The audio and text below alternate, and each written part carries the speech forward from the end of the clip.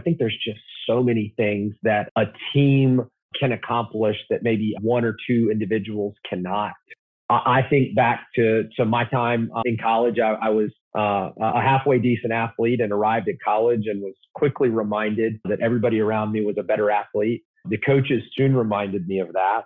But I spent 4 years with the team in a coaching and managerial capacity after playing. And I go back to those experiences where we had the sum of all these 25 or 30 young men, and it may not be the most talented person.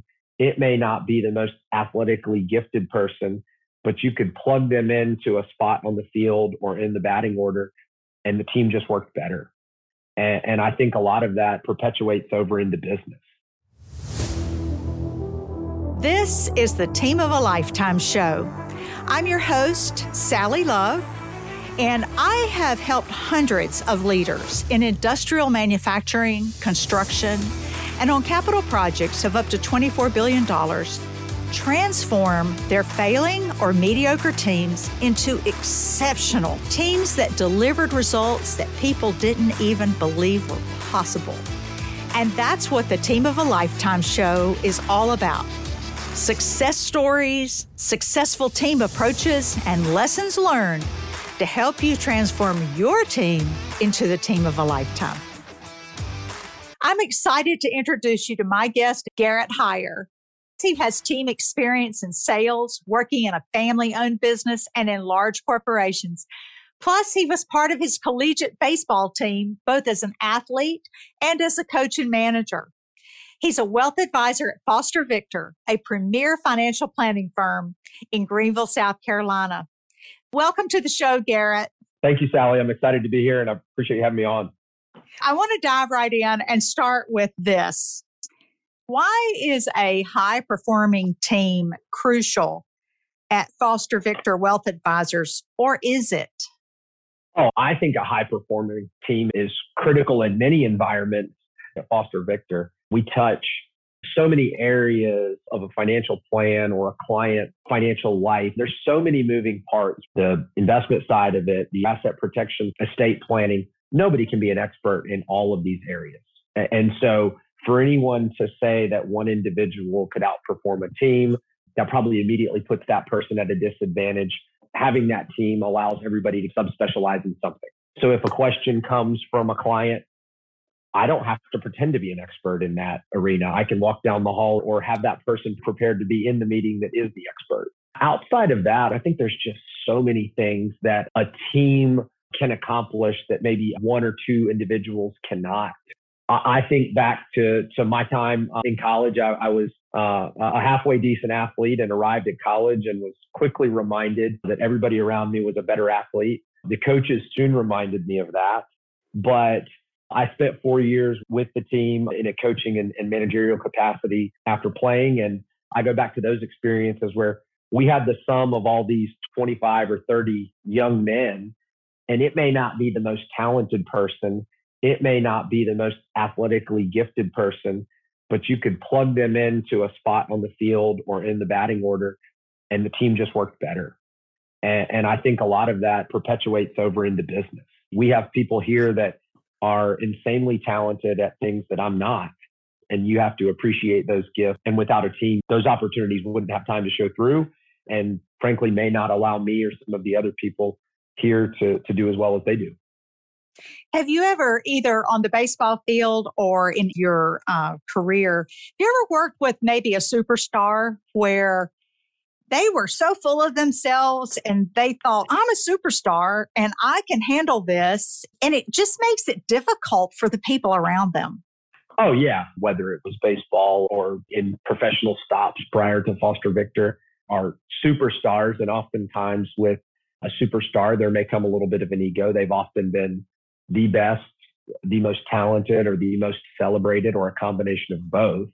And yes, having been around those people, I think that's where true leadership becomes the most important piece, is how can the leader of that organization or that team not even rein that person in? Because if you rein a superstar in, you're just hampering their gifts. I like to use the analogy of how can that leader of the organization take some sandpaper and just smooth the edges a little bit and then deploy that superstar to go be the best that they can be. Since y'all do have a lot of experts, how does that make your work easier in serving a client? I think first and foremost is it gives you a confidence before you've ever maybe committed to the client that you can do something to say that we do have an expert on staff so that you're not relying solely on one individual. But from there, I think the biggest component is if you can get good input data, meaning feedback from the client, information from the client, and then package that up to said expert, again, tax, estate, an investment expert. If you can arm them with the data, then what it really allows you to do is function as a quarterback or maybe even step into that coach or leader position. And for lack of a better term, go let that superstar go do what they do. Some experts, let's just say tax, for example, maybe it's not their natural personality to be extroverted, but if you can gather the data and get it to them, they are a superstar at going to deploy that data. In someone like me who is in an advisory capacity, takes pressure off because I don't have to worry about every segment or area of a client's financial plan. I can go introduce an expert and let them go be special at what they know and do. What do you believe is an essential team trait or characteristic for teams to achieve a high level of performance? Probably one of the biggest things would be having a standard within your organization that everyone is going to perform at a certain level. And I may come in and my 4-year-old may have had a rough day and my 2-year-old may have got up at 4:42. But is that an excuse for a client to have a poor experience? Absolutely not. So I think part of it is creating some standard or threshold within your organization that everyone must be at that level, and then not saying this is our threshold and then continually allowing things that are below that threshold to subsist. Yeah, because that can really destroy morale and the whole culture and environment in a hurry when people do that. Could not agree more. I'm sure you see it in your organizations and your business and your relationships. If I observe a behavior or work or deliverable that is below standard, I'm like, do I get away with that next time? Like, how did that slip through the cracks? And it just creates a waterfall of things that can just be destructive to culture and morale and all of those things. Yeah, absolutely. And it happens so quickly and it really spirals out of control before people even realize what's happening to them.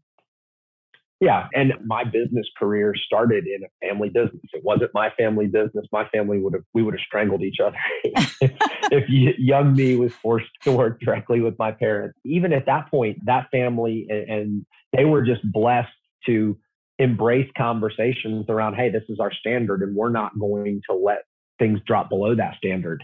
And the company grew rapidly and it was a struggle, but to not shy away from those conversations obviously stops in corporate America. That pendulum swings, things become a little more murky in what the standard is and who upholds those standards. That's probably one of my favorite things being back here at Foster Victor is that we're committed to that standard, that we talk about it frequently. So do y'all talk about it in your staff meetings and things like that?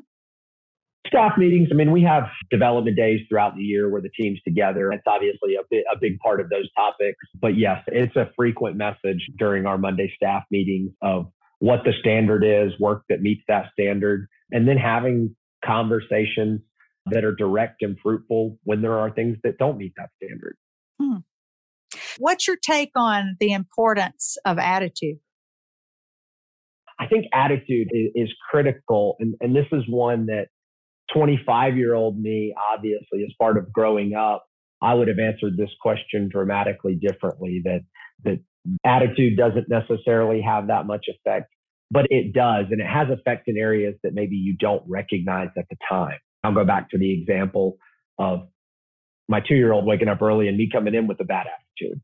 If the first person I see in my office, that interaction isn't great, then maybe they handle me with kid gloves the rest of the day, or they're like, I'm going to try to avoid that person. If my energy is low in the first meeting with a client, one, that's just not fair to them.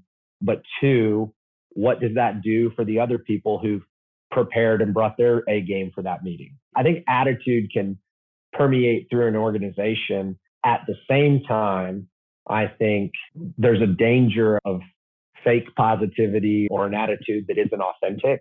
Mm-hmm. And there's a double-edged sword there. Attitude can affect so many things, but it's got to be authentic to that person, that situation, and everything that's going on. And there's negatives to both sides of those, if not harnessed properly. And I think so many of us have natural responses to things. I think the immediate reaction to something is maybe an attitude that is harder to control. But how do we let it affect our attitude through the remainder of the day is something that we can control. Absolutely, it is. But that can be a slippery slope, because if you head down the wrong fork in the road from that initial reaction, it can ruin your attitude or environment for the rest of the day. Or you can choose to say, no, I'm going to go down the other fork in the road and default back to whatever a better attitude or mental place is. What is a skill that you had to develop to become a better leader? I think part of it is, for me, just an inherent confidence, whether it was in my prior business or whether it was, which was sales for 10 years, or making the transition to a financial services position. You have some success. Naturally, you probably generate some confidence to that.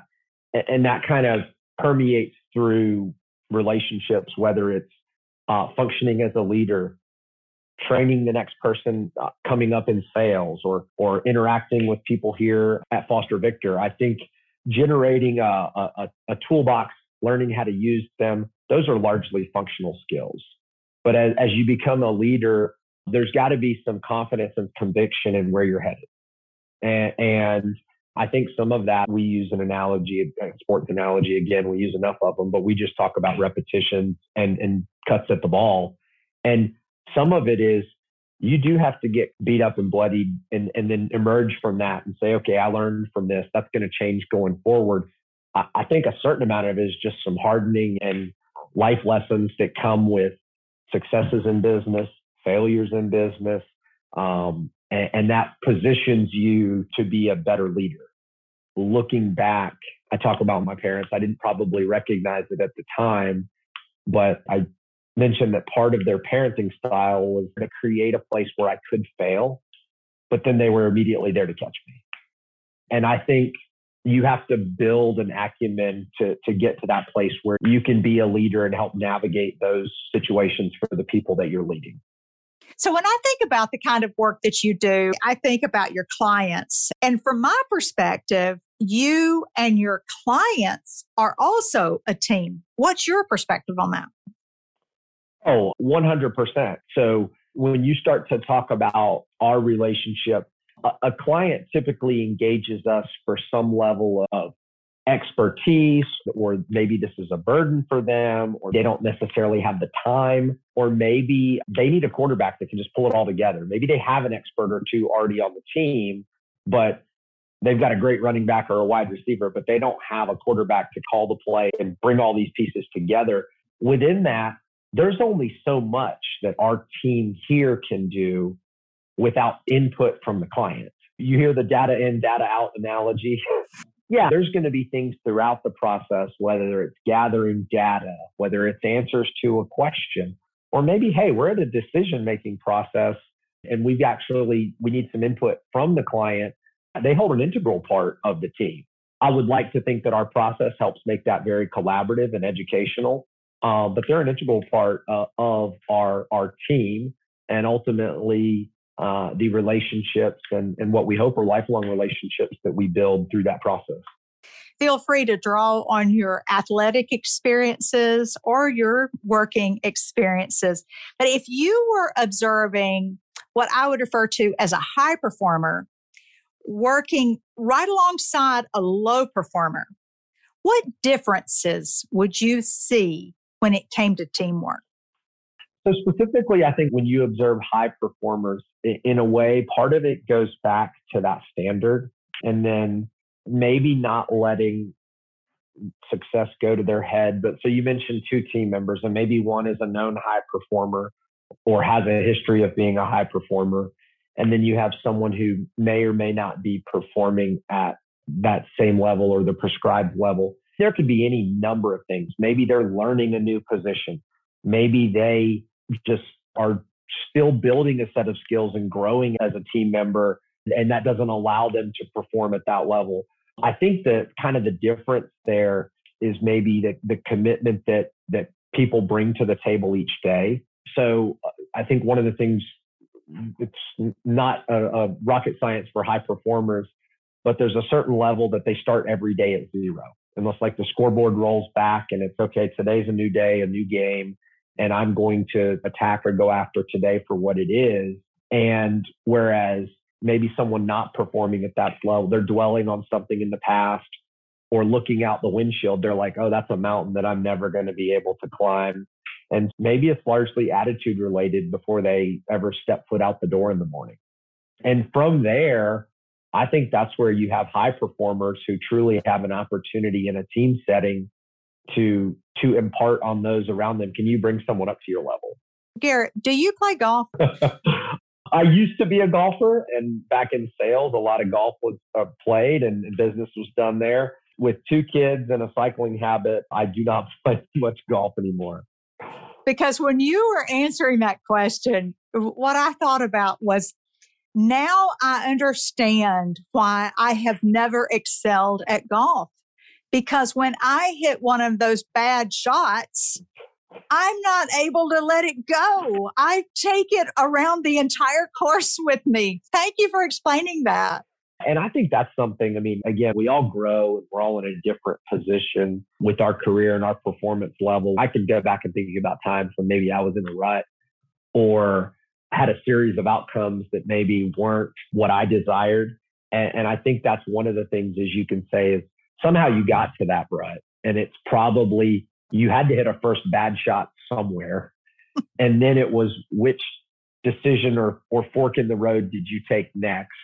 And I don't think anyone, regardless of how successful they've been, has been truly impervious to that. And looking back, that's probably where a lot of growth happens. On the golf course, probably where a lot of frustration happens. Yes, it sure does. I can certainly vouch for that. Yeah, there have been many times I've wondered, why did you take up this sport? There's so many to choose from, and you chose golf. It's so frustrating.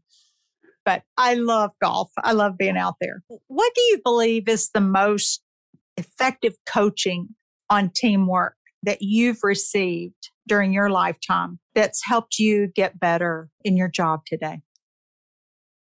For me, the most impactful coaching has come in the form of sitting down with a coach or a leader or a superior and dissecting maybe how we got there, but not giving the answer.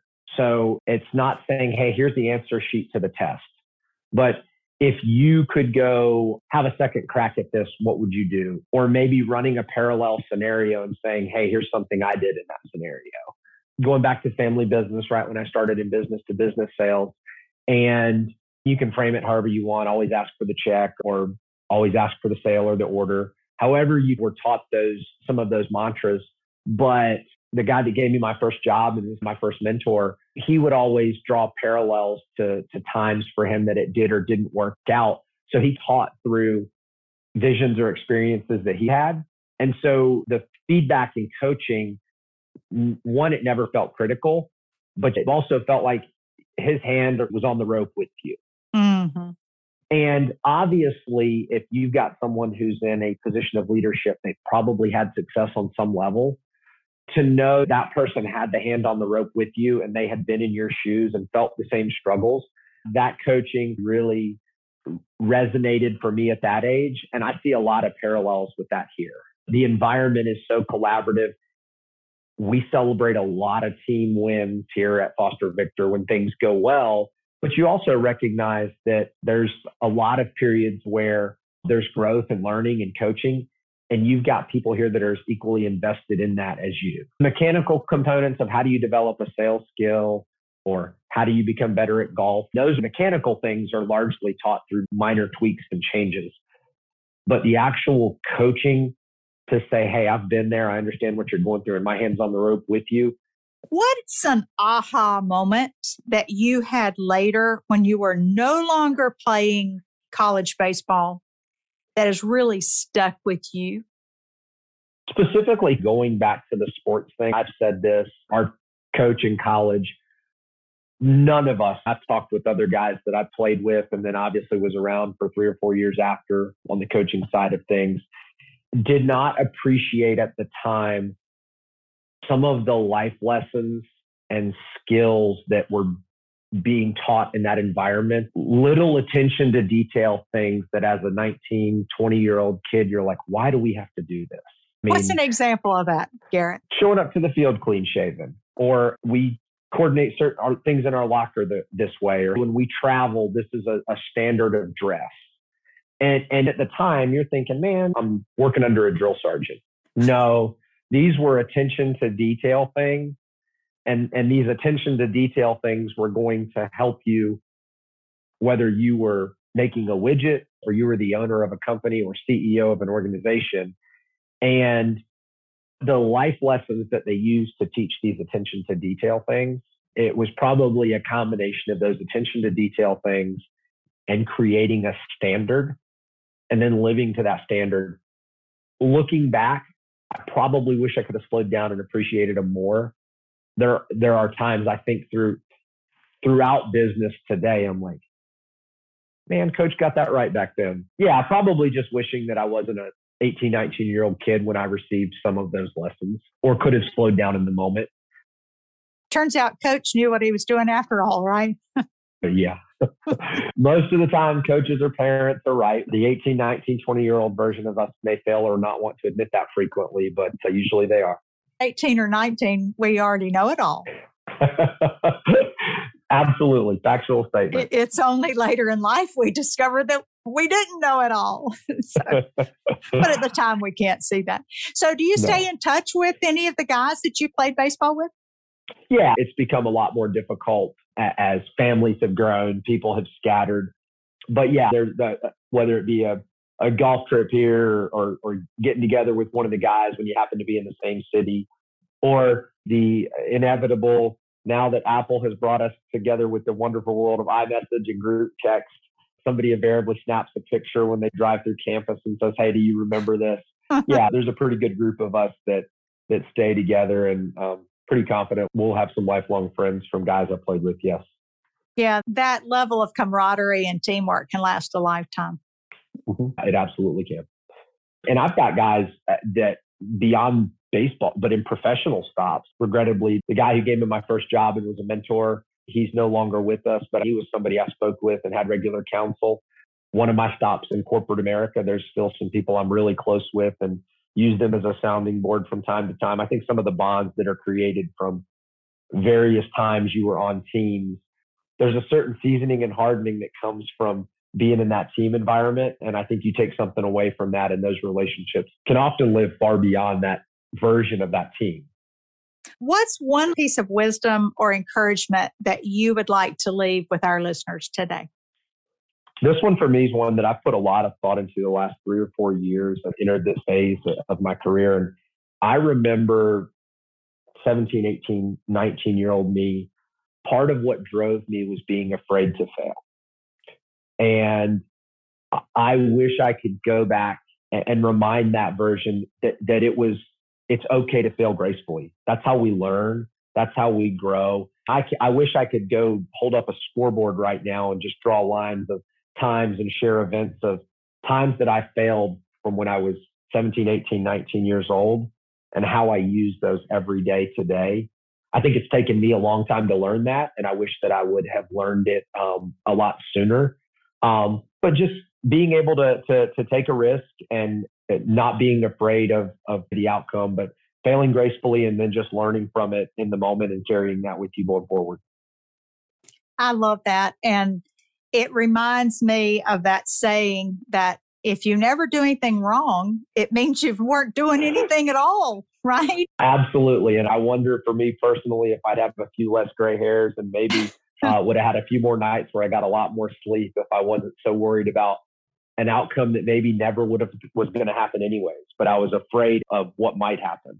And also, I think goes along with that, I'd love to know your take on this, is just worrying about what other people are going to think if you make a mistake. Yeah, again, something 12, 15 years ago, I'd have been terrified about what other people think. I'm less concerned about that now. And now knowing that, hey, we're all going to make mistakes, I'll try to make as few as possible. But if I make one, own your mistake, and guess what? The sun's going to come up tomorrow, and it's how you handle and deal with that mistake that is ultimately going to be the character and definition that people judge you by, not like just what other people think about you. Yeah, if we could all go back and tell our younger version a couple, maybe one or two tidbits of wisdom. Was there any particular person in your life who you received impactful coaching from that has really shaped you? Yes. As a unpolished 21-year-old graduate of college, I had accepted a position to go work for a company, and a family friend who was also a business owner offered me a position to come work with them. And I joked that my first employment contract was signed on the back of a napkin in a lean-to in the rain. But for the next 6 years, a man named Steve Steele was a mentor to me. He was a father figure, a boss, a coworker, a coach, all of those things. And the life lessons that he weaved into me growing as a salesperson and growing as a young adult and young man, I find myself looking back now. So Steve's no longer with us. He lost a battle with ALS, but he's just been really impactful for so many reasons. And the skills that he taught me from a work ethic perspective, a standard perspective, there are too many to share in a podcast, but I find myself looking back on those with a lot of fondness quite frequently, even with what I do today. And something that you just mentioned, and it's really important for all leaders to recognize, and a lot of times we don't, is that sometimes we're just working and working away, and we don't even know if we're making an impact on somebody's life. But we are, whether we know it or not. And that's so important to remember as a leader. It absolutely is, even as much of a father figure or a second father figure as Steve was to me. Even at that time when I was employed under him, I probably didn't say it enough, the impact that he was having on me as a personal level. Now, fortunately, there were a significant number of years after where I got to spend with him where I wasn't professional working relationship where I got to make all of that very clear. But Sally, you're exactly right. You don't recognize or maybe you don't verbalize sometimes the impact that these leaders and those that are close to you have on you in whatever that leadership or directive role may be. And I think that would be a great place for us to close our conversation today, is to just recognize that and encourage people that if there's somebody in your life, and we all know there is, if there's somebody in your life who is having a positive impact in shaping you, let them know. Absolutely. I couldn't say it better. Unfortunately, I got the opportunity to do that with Steve.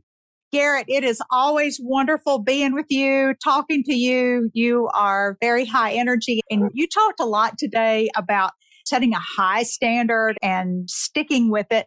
And I'm really glad you talked about that, because when I interact with you, that is what I see. That's what I experience. So now I know where that comes from. Sally, I appreciate you saying that. I thank you for having me on today as your guest, and just thank you for this opportunity, and look forward to the next time we can connect. Hey, thank you for being here today on this important conversation. If this was valuable to you, will you share it? And let me know what questions you have about developing exceptional teams. And you might just hear your answer right here in the future. Join me next week for another episode of the Team of a Lifetime Show.